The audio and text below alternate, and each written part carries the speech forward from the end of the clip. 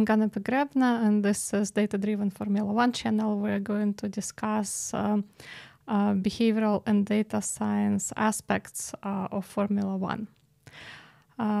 Just to give you a little bit of background about myself, I'm a professor of business analytics and data science, and I have done some work on Formula One. Particularly, I have written several papers on leadership in Formula One and on data analytics in Formula One. And I will be joined for this series by Patrick Hans, who has written books about Formula One. So we will basically look at how data science and behavioral science shaped some of the decisions in Formula One, and equally how Formula One as a sport and as an area influenced behavioral science and data science. So we will be talking about all these exciting issues.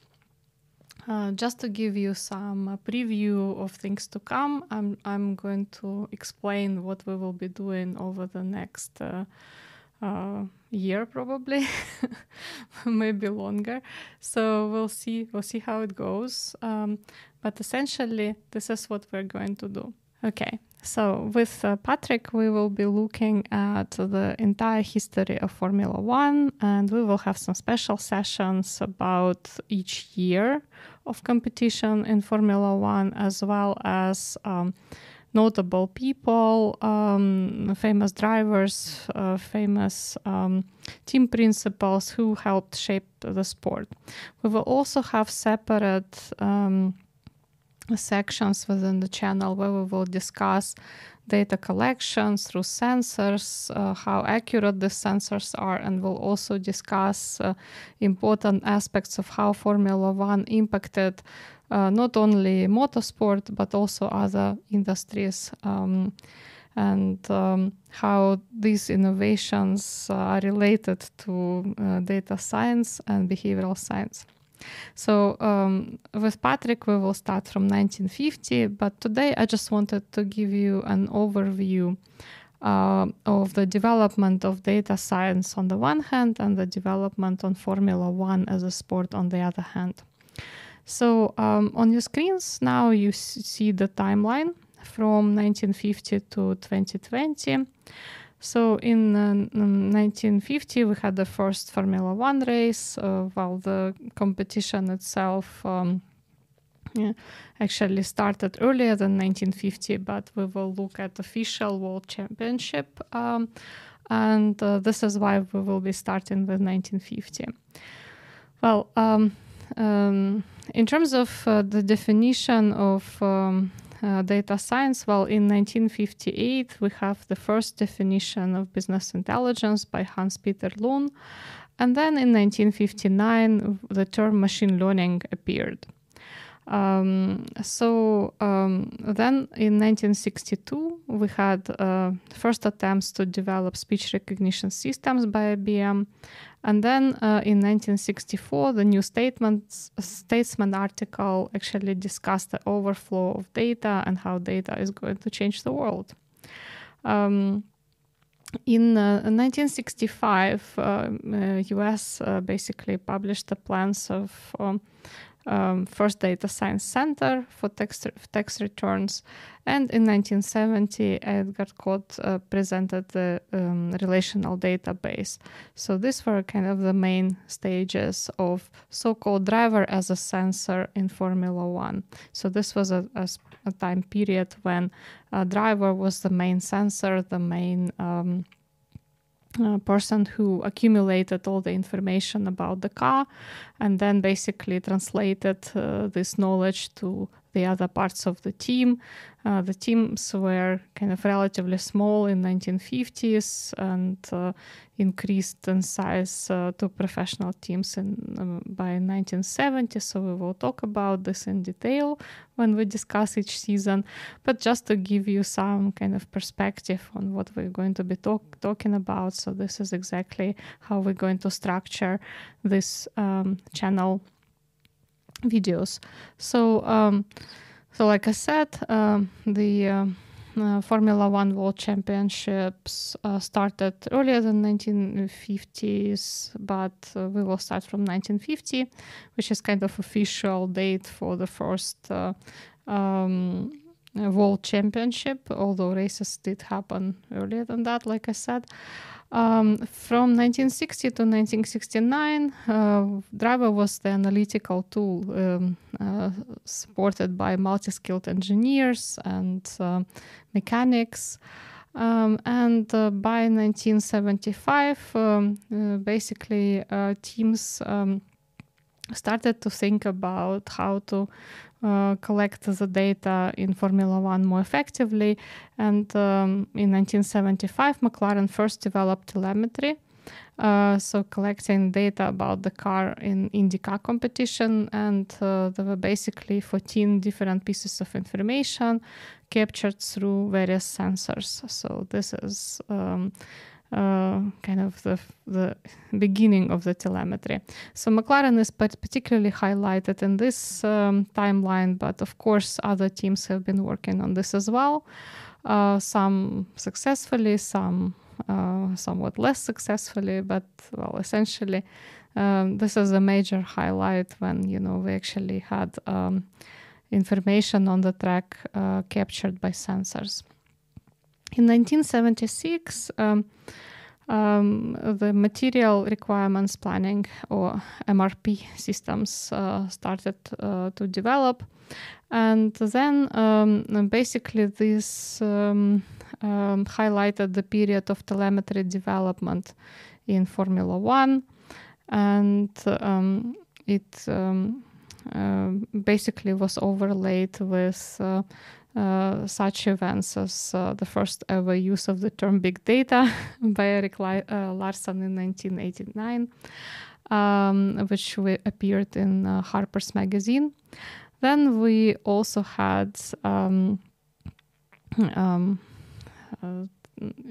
1980 to 1989 a major use of board electronics, introduction of electronic engine management. So various developments that led us to the development of early telemetry in 1990s. So in 1991, as you probably all know, Tim Berners-Lee introduced Internet, which changed the lives of many people, including my life, and definitely changed a lot in the Formula One industry. So by 1996, digital storage became cost effective, and in 1997, Google search appeared, and this was the start of Google as a corporation we know today. Right. So by 2000, we had various types of digital data. And in 1999, we also saw the introduction of the term Internet of Things. So what was happening in Formula One at the same time was basically high rate information flow from the car from 1990. By 1996, a flag stack became a standard for telemetry. And essentially, from 1990 to 1999, active ride cars were downloading data and streaming it to the garage. And more data was collected before and after the race, during testing. So all this data collection was happening at a lot of a more kind of structured, in a lot more structured way than before, when we had the driver as a sensor and telemetry development stages. And the year 2002-2003 could be called turbulence years, because we had two-way telemetry when basically you could transmit the data both ways from the car and kind of from the from the engineering teams. We will talk about this in detail on this channel. So very controversial period where you could actually basically communicate in both directions, not just the car sending the information, but the information is being sent to the car. So by the year 2005, the standard ECU tag was developed, and we saw basically in the beginning of 2000s, kind of from 2001, the development of big data as a term. So from 2005, the Web 2.0 emerged, and the data increased in volumes very, very rapidly between 2005 and 2014.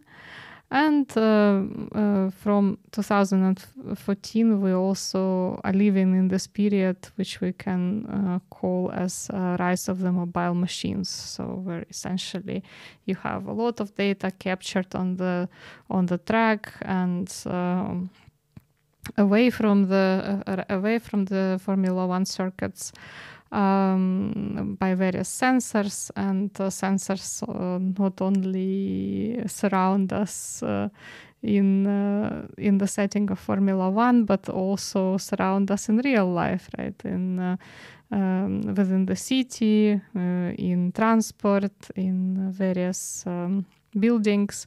So all of this developed opportunities for Formula One to kind of develop mature telemetry and currently big data, so-called big data telemetry or large data set telemetry. So between the year 2000 and 2009, Formula One relied on internet to stream data. So telemetry, images, all other things were transmitted live.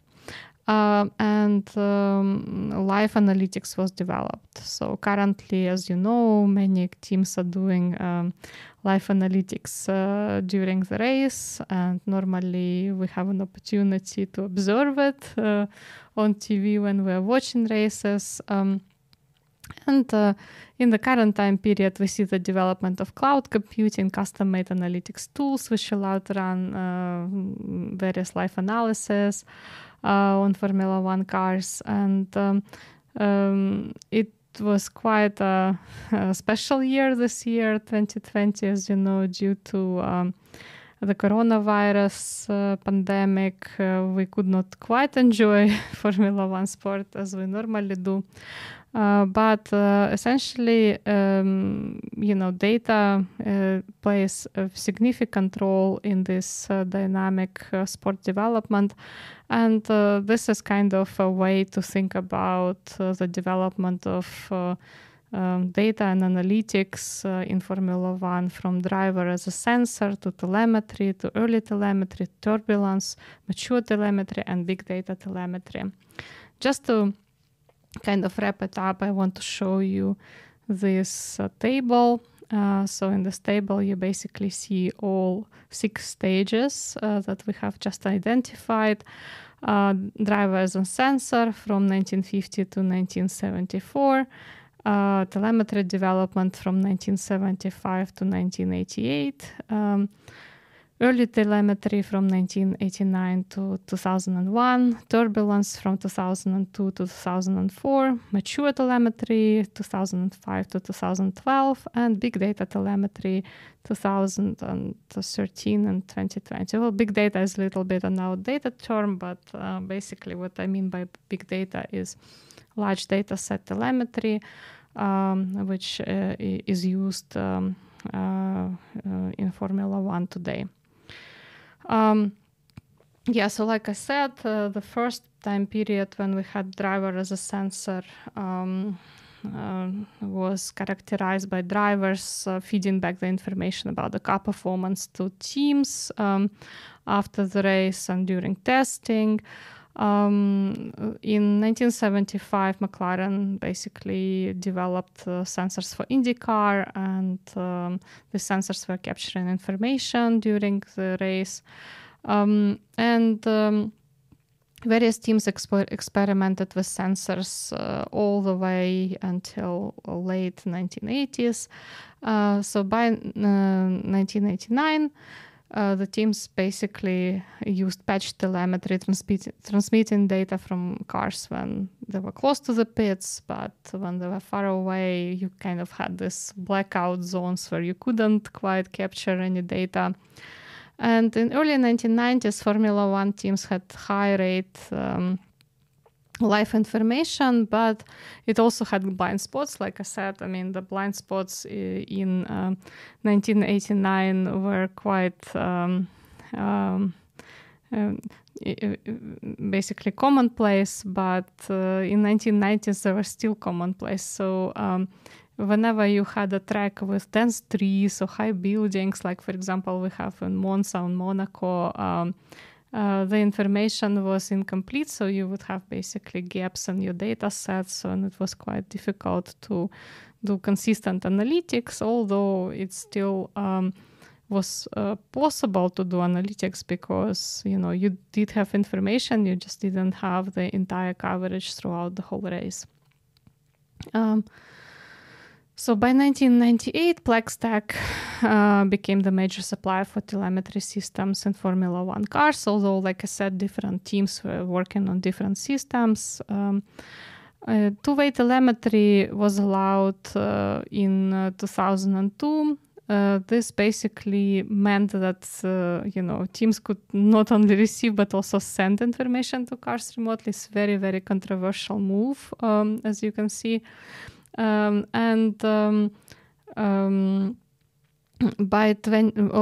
by 2003, FIA banned the two-way telemetry, which I think was a very rational and good move because indeed we want to see the driver's skills, the engineering team skills play out during these competitions, and we do not want to just see races with cars that are completely remotely controlled or, partially remotely controlled. That would be a disaster. So by 2005, the electronic control units tag 310B SECU by McLaren Electronic Systems and Microsoft was developed, and the ECU unit for all Formula One cars became standard by 2008. And then also McLaren Electronic Systems provided so-called Atlas, which is Advanced Telemetry Linked Analysis System. This system became a standard in the sport, so many teams use this Atlas standard. Although, some teams, there is some freedom, so we will talk about the outliers, very notable outliers there, when we get to the year 2008 and the later years in the videos on this podcast. We will discuss it throughout the development of the series. And in 2013, if you look at the table, obviously the volumes of the data became really large. Currently, as you know, the Formula One car contains a large number of hundreds of sensors capturing a lot of data, and each race takes a long time to record in terms of kind of going through the data, and doing analytics on it is as you can imagine, is quite a complicated task. Although, there is a high degree of automation there. McLaren Applied Technologies also developed Data Viewer that helps with that. And there is an upgraded standard ECU,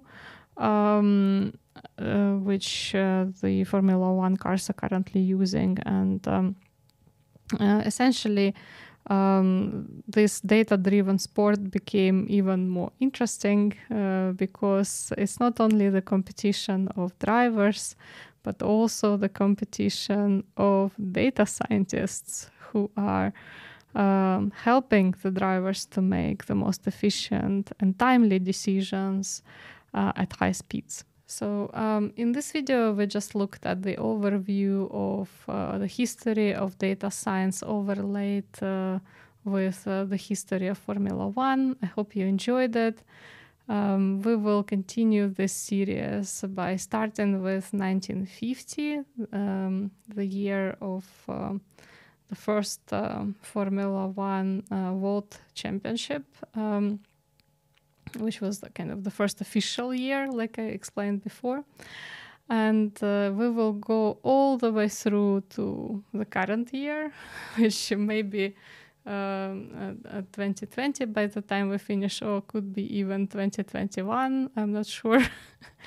But essentially, we're going to discuss various aspects of the sport, especially aspects that are related to data science and behavioral science. We will look at drivers' behavior, we will look at car behavior, we will look at the decisions of engineering teams, and we will look at various aspects of how data, behavioral data, and technological data, so data on car performance, for example, interact during races, and how decisions are made on the circuit.